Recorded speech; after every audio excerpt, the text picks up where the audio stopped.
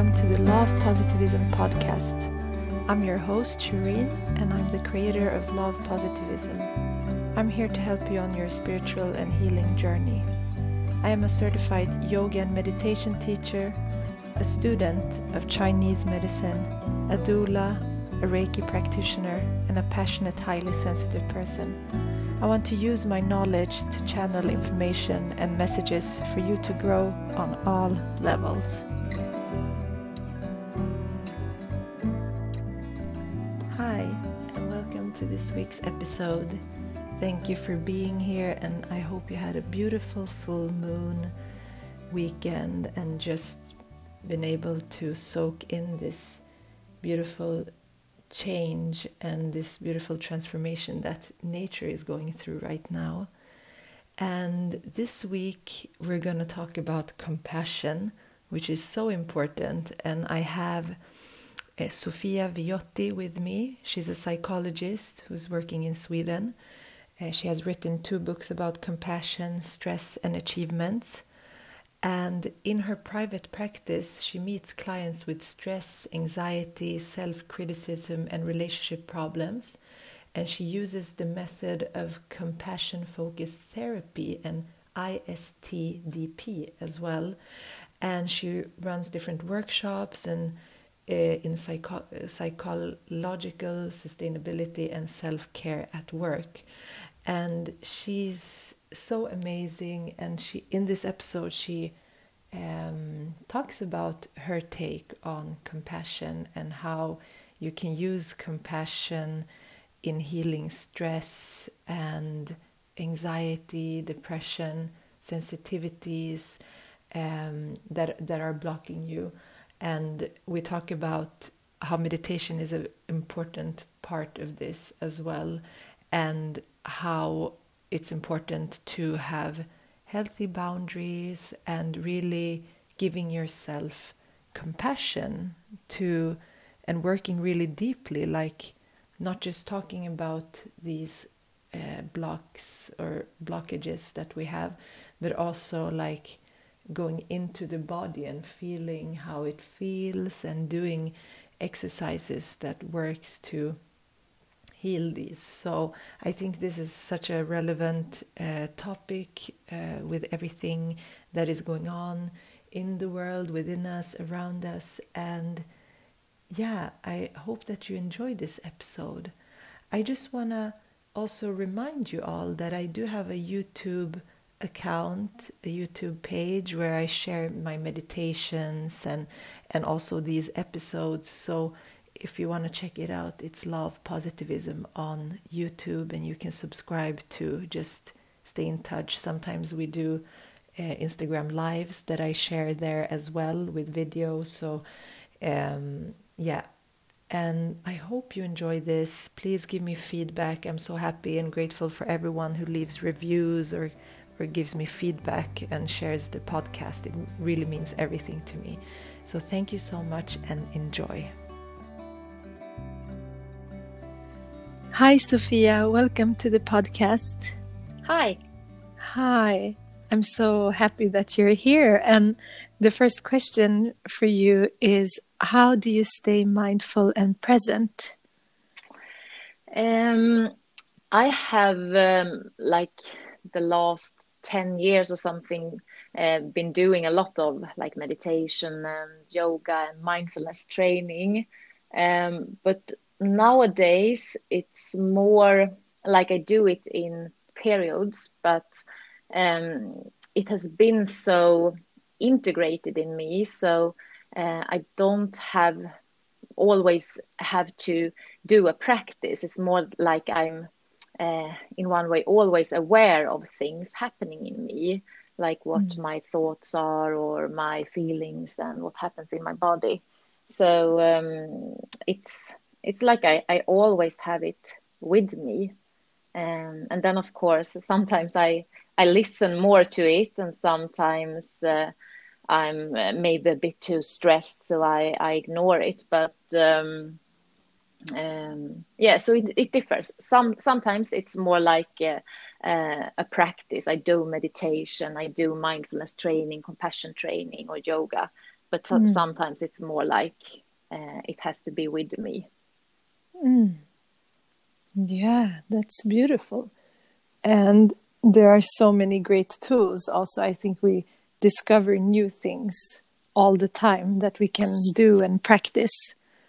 So Yeah, absolutely. And I think that's the has been really helpful for me, because I am a person that is have quite a good discipline. So I can go into some kind of practice and really do what it's meant to, the way it's meant to be done. But for me, it's more helpful, and I have recognized it the last years, that it's more helpful to experiment and to be playful, and sometimes have a more strict practice, and sometimes combine different practices and just play with it a bit more.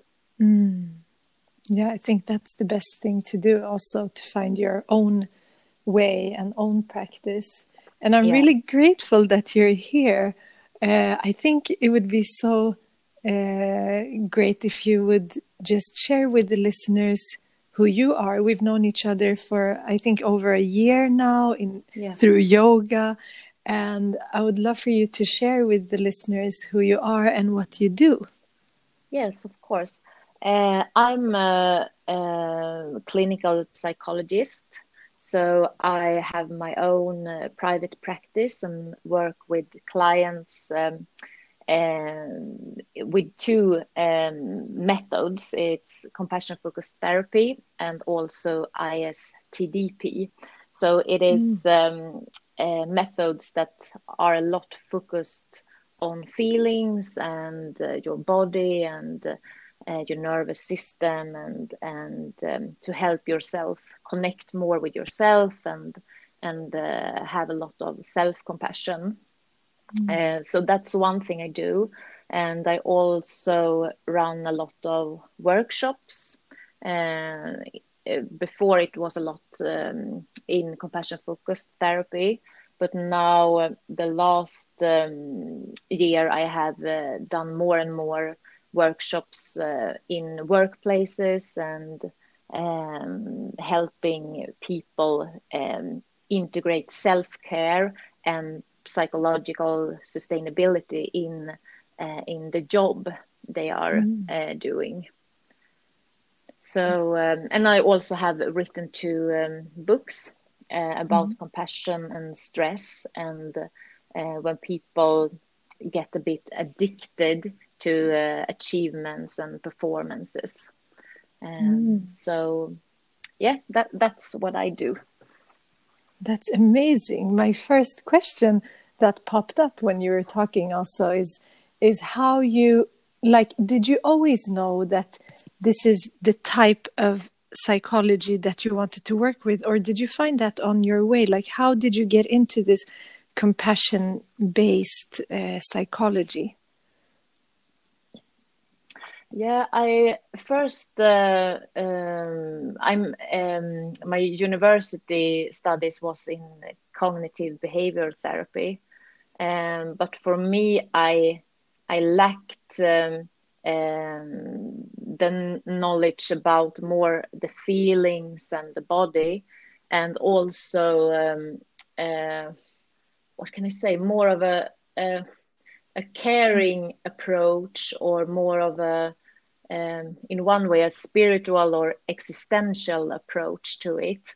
So during my studies I began reading books about compassion focused therapy and took classes in it. So it was a longing for something else and a deeper level that brought me to that method. And did you, like, on your journey, on, like, it's, you were having these type of, I mean, it's studying at the university is also a lot of it's a big commitment. Did you experience in your own life that which led you into the interest of this, like everything, because it's also very interesting that it's very based around performance, like everything we do always have to be performance. And how did you experience that in your own life? Yes, I think I have always been drawn to like doing things and have a lot of drive in my life. And sometimes it has been problematic and led to a lot of stress and also self-criticism, because when you are really focused about things have to be really good, or you have to do a top performance, then it's so close with self-criticism and judging yourself.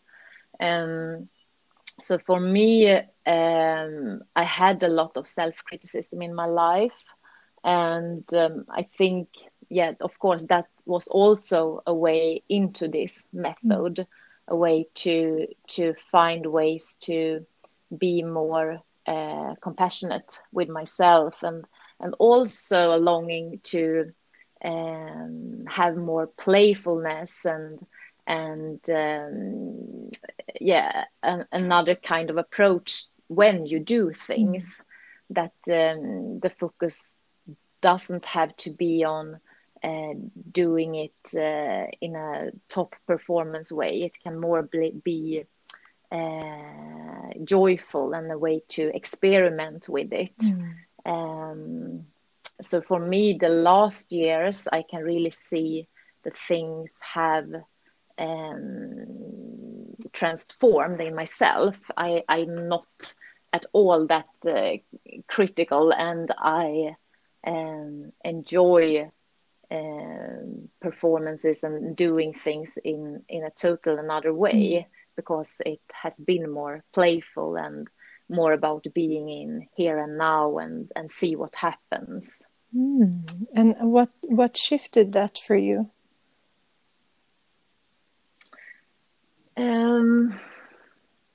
It's difficult to say exactly what it was, because I think in one way, when you work with a method and you do a lot of experimental exercises and working with like your body and your emotions, then I think suddenly something shifts, but you can't say exactly like with your logical mind what it was. But and I think that's so fantastic that you can in one way trust the process, that doing like meditations with compassion exercises, taking in like pictures of being cared of, or doing meditations when you visualize that you care for others. After a while, things starts to happen. So I think it is that I have been doing exercises a long time, and also a lot of self-reflection, and also working with it with others, to teach it and to work with clients, and in that way you like live the method every day, and that also helps me with my attitude and what happens in my life. Yeah, and I think that it's beautiful, because most healers, because what you're doing is also helping others to heal themselves, right? So all healers are doing that, actually. It's always self-healing, but all of us have experienced something where we want to help others also because we have experienced it ourselves, and then maybe found a way to work with it and heal it. And then that's what's so beautiful, because when you realize that you might have experienced this, also to learn it and to be able to help others. Maybe that's actually the purpose of that experience. Then it becomes so beautiful, the synchronicities that you can see so clearly. So I think that's that's very common in people who work with others. Yeah, I agree with you. And I think so. What is compassion in your mind? That's an important question, because it has like different definitions in different methods. But in compassion focused therapy, you talk about it as a sensitivity to suffering in yourself and in others, combined with a commitment to alleviate it and also to prevent it. So the commitment part of it is really important, that it is something you choose to do. And if you put it in words, in more everyday words, it's about have the courage to get really close with what's difficult, or what in ways you suffer, or what's hard for you, and really try to understand it, to care about yourself, and then try to change things, to help yourself with it, instead of avoiding, instead of criticize yourself. So I think it is really what you need in all kind of work with yourself, or in all kind of therapy, that you really need the courage to get close to what's difficult. And that's also if you think about it in self-compassion, but also with compassion to others. If we are going to help others or doing something good in the world, we also need to have the courage to really look close to the difficulties and what's the suffering, and really have the motivation to do something about it. And how so this notion that you can use compassion to overcome maybe different stressors in your life, or achievements, wanting to achieve, like how do you apply that to compassion to it? You can say that it is some steps you do.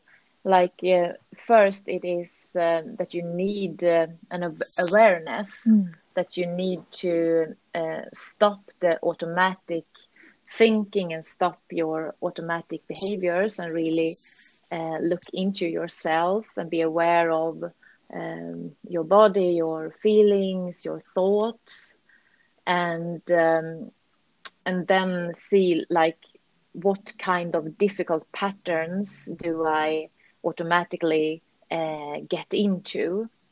And the next step is to understand it both like, okay, it is this is a typical pattern for all human beings to feel stress in different situations, or to have the need to get really pleasurable things and that kind of things, to understand it in a human way, but also to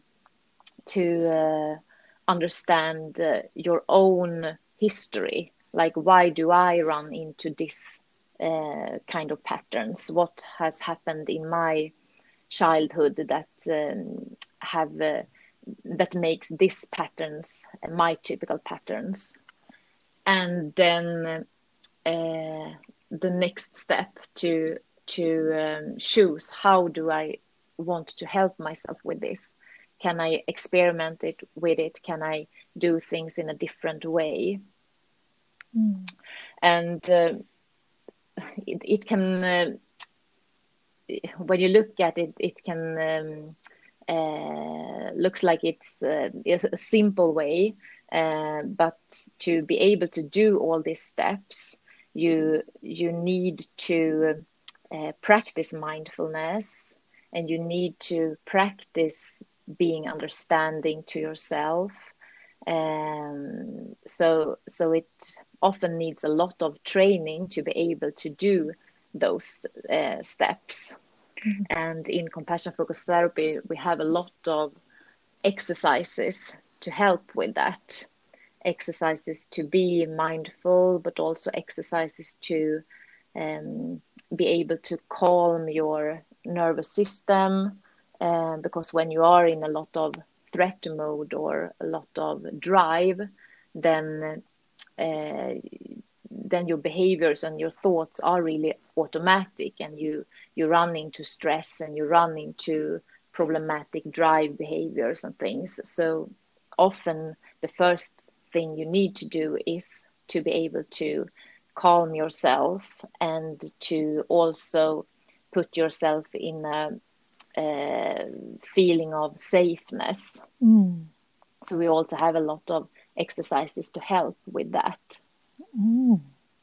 And that's really interesting, because this CFT, maybe I saw it on your website, it's also based in Eastern. I mean, there are exercises that come from Eastern traditions of meditation. Is that right? Yes. Yeah. So it's a mix. Like how do you use these? Because you do practice yoga and these type of mindfulness practices. You use kind of the same with your clients to integrate both the psychology part and the mindfulness part.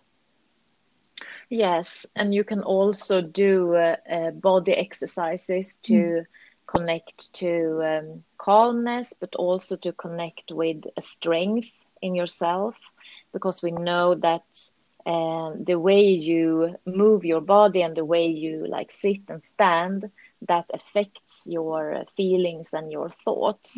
So often people that are like anxious or depressed, you can often see that on their body. And people often try, when they are trying to change their mood, they try to think about things, and sometimes they try to like change their feelings, but that's really, really difficult. But the thing you always can do in any kind of situation is to change the way you have your body. You can always like sit more straight up and connect with body postures that are more connected with strength or with calm, and you can always work with your breathing and doing that kind of things to help yourself switch to another mood state. So compassion focused therapy has a lot of exercises that come from especially Buddhist psychology. So it you can say that CFT integrates like that kind of practices, but it also integrates different kind of modern psychology methods. So it's really an integrative method. It's very holistic, and I think it's sometimes therapy that is talking can be very good. I mean, when you're sharing something, your brain can change when you're sharing and talking about something, maybe something that you usually don't talk about, and you don't get an objective view on it. So that's great. And then it's really great to have that embodiment of what it means to ground yourself, to find that compassion.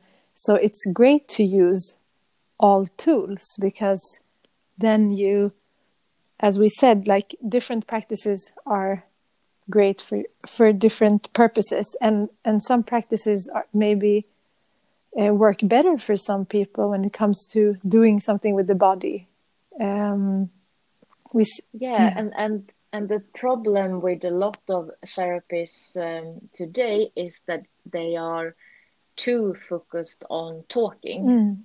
But what we know is that for big changes to happen, you need to be emotions need to come up in the therapy room. And of course, sometimes that happens when people talk about things, but often people just sit and talk and they can intellectually understand things about themselves, but nothing really changes on an emotional level. And sometimes they change things in their behaviors, but some weeks later they go back to their old patterns. So we can see that in therapies that work more with emotions and with what happens in the body, that often the changes last longer. I can totally see that.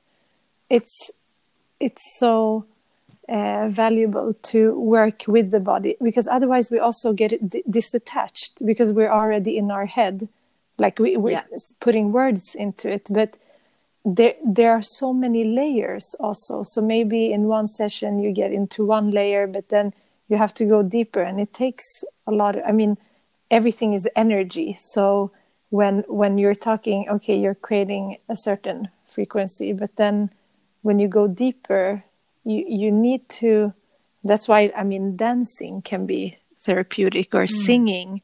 It's like you tap into a different frequency.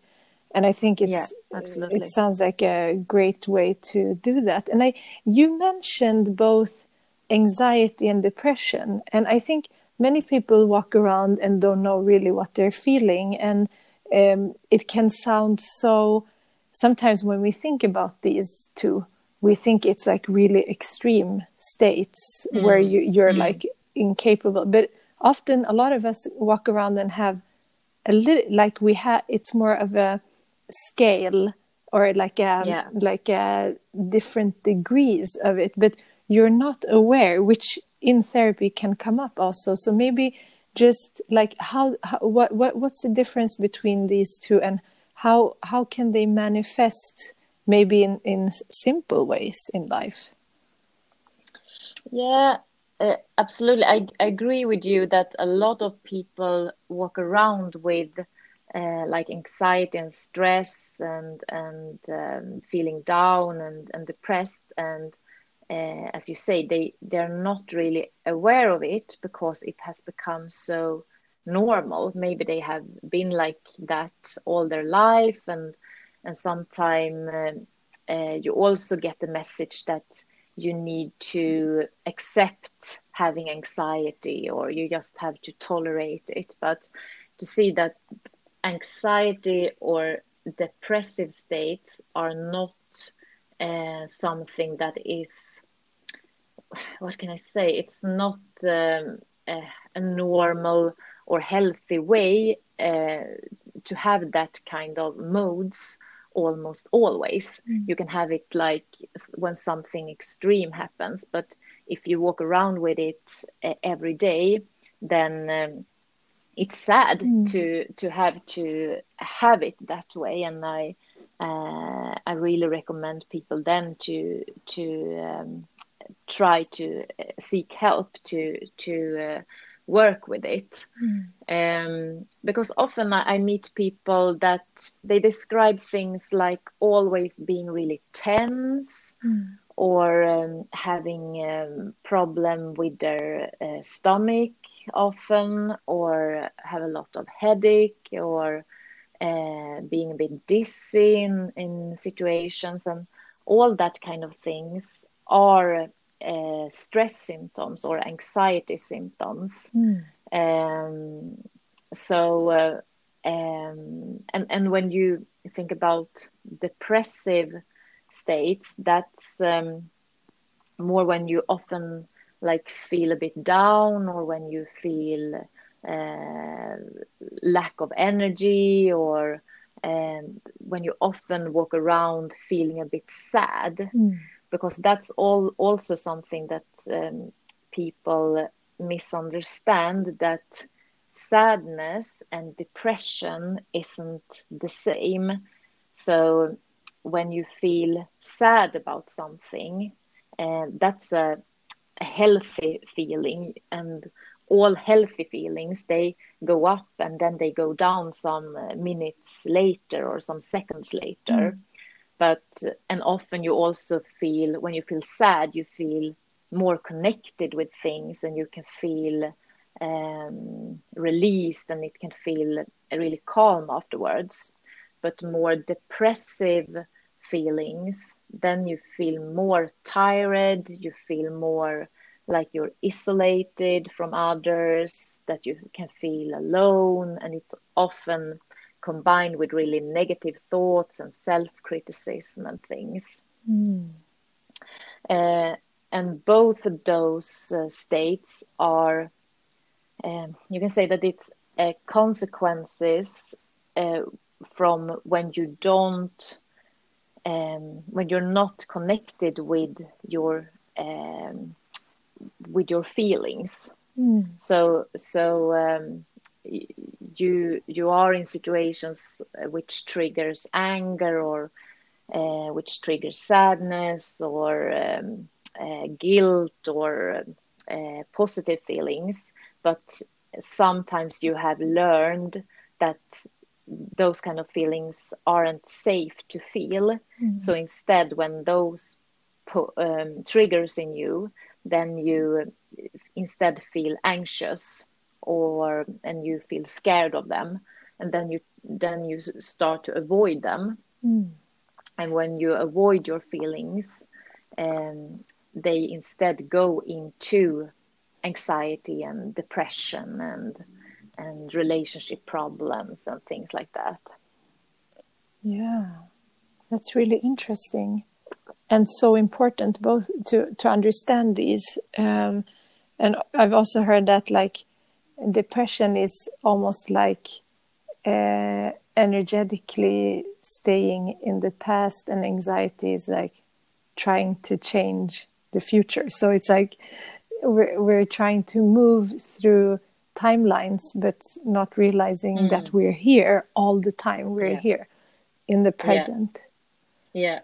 So it's really interesting. And I'm also thinking about because I have this interest. I've had other guests talk about this. I really wanted to hear from your perspective about highly sensitive people or person, HSP, because the highly sensitive is usually someone that is really, what I've understood, can be prone to feeling these things, because things can become very overwhelming quite fast, because there's so many, especially in the fast-paced life, and there's a lot of demands, and all of this that maybe with time becomes more and more difficult. Do you work with that type of personality trait, actually? I think about highly sensitive patterns as like a combination of the what people are born with, like a temperament, and like that some people are more sensitive, and some people have easier to have a lot of feelings and things. But often with those people, you also can see that they have been things has happened in their childhood, and it doesn't have to be like big traumas. Often it is more about how your emotions have been met from your parents. If they have been really open for all your emotions, have been able to guide you, have been safe themselves, and been able to regulate their own feelings and your feelings. So often you can see that there has been a lack of that kind of caring for those people. So you get patterns in yourself where you get really sensitive, and that you try to or it has been more automatic when you are an adult, that you feel other people's feelings and you see other people's reactions. But when you are a child, it is more like you have trained yourself in that, always being like aware of your father's reactions or your mother's reactions, to adjust yourself to that. So it's like a pattern that you have trained all your life. And then your whole like nervous system gets more sensitive. So of course then you are more sensitive to other people and their reactions, but also to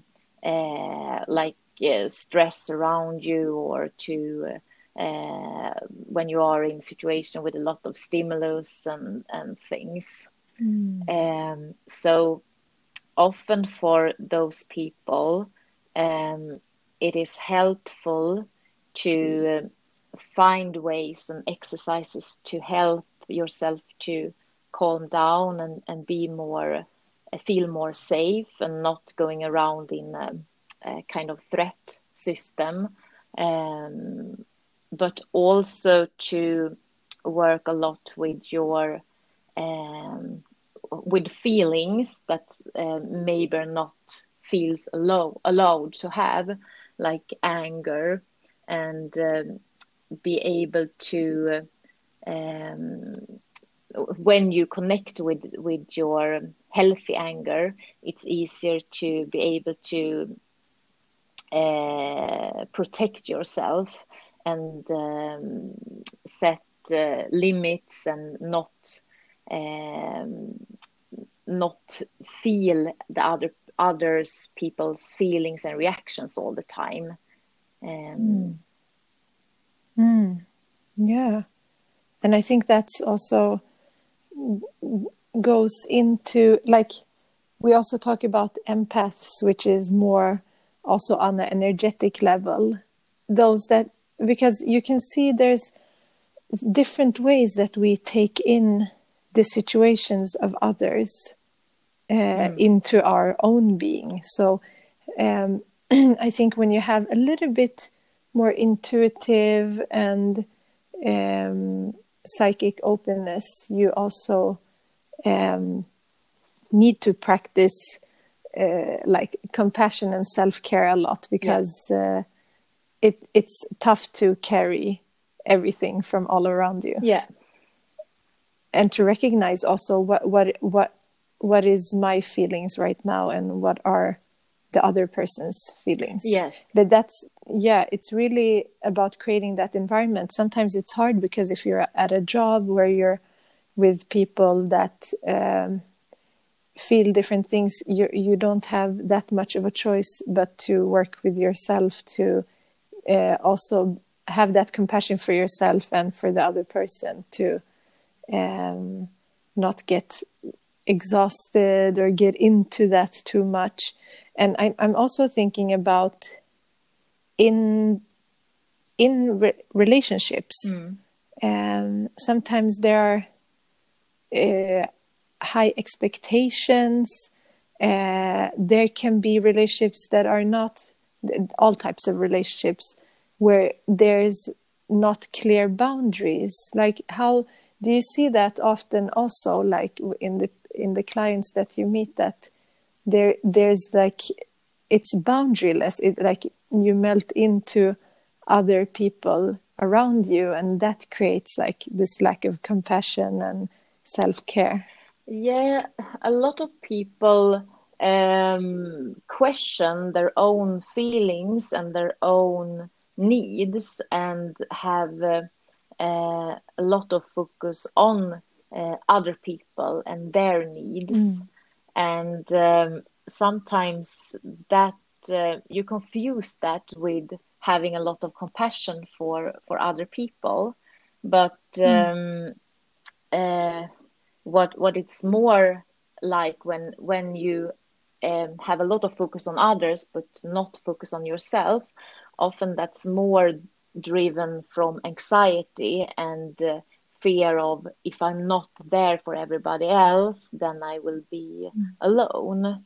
So for it to be like real compassion, you also need to have a lot of compassion for yourself and be like what you say, clear about like, this is my feelings and this is my needs, and I have the right to have them. And then I also can see a need in the other person and have a genuine wish to help that person. So that kind of compassion isn't like anxiety driven, it's more compassion driven. So because if you all the time focus on other people's needs and forget your own, that is like the road to get to burnout and to you're not often that doesn't lead to like healthy relationships, and often you go to depression or a lot of anxiety after a while. Yeah, that's really important, to work with yourself and with your relationship to others and the world, so it's constantly an evolution, and new situations and people always arise, so there will always be something more to learn about yourself, about life and everything. I think that's great. And have we covered everything that you wanted to share? Have I missed anything? Is there anything in your work that do you think is important for the listeners to hear right now? I think it's important to think about that you can do a lot on your own, that you don't have to, that not everyone needs to go to therapy and really work with things that way. It's you can do a lot of like self-practice with yoga or mindfulness or compassion training and self-reflection. And it's more when you feel that you get stuck and you can be aware of like there is something uncomfortable in me and I can see it, but I don't know what to do about it. Then it's really a help to seek a psychologist or some therapist. But it's also really it's really fun, and it's a joy also to work with yourself because often when you talk about these kind of things, it can you talk about so many difficult things, and it's anxiety and depression, but it's also something healthy.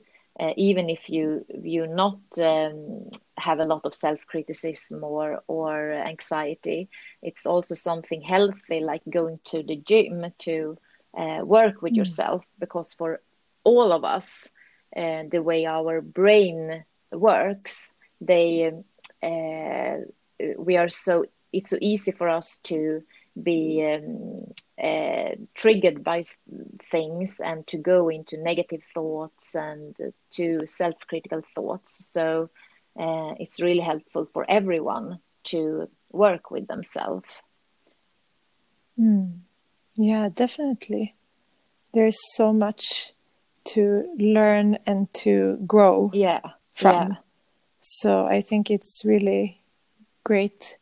And yeah, I love everything that you shared. And how do you, if someone wants to work with you, like how does it, do you do it online, offline? Yeah, I work both online and also at my private practice in Stockholm in Sweden. But now with the COVID situation, it has opened up a lot of also positive opportunities to work more online, both with clients but also running workshops. So that's really nice to be able to be more flexible.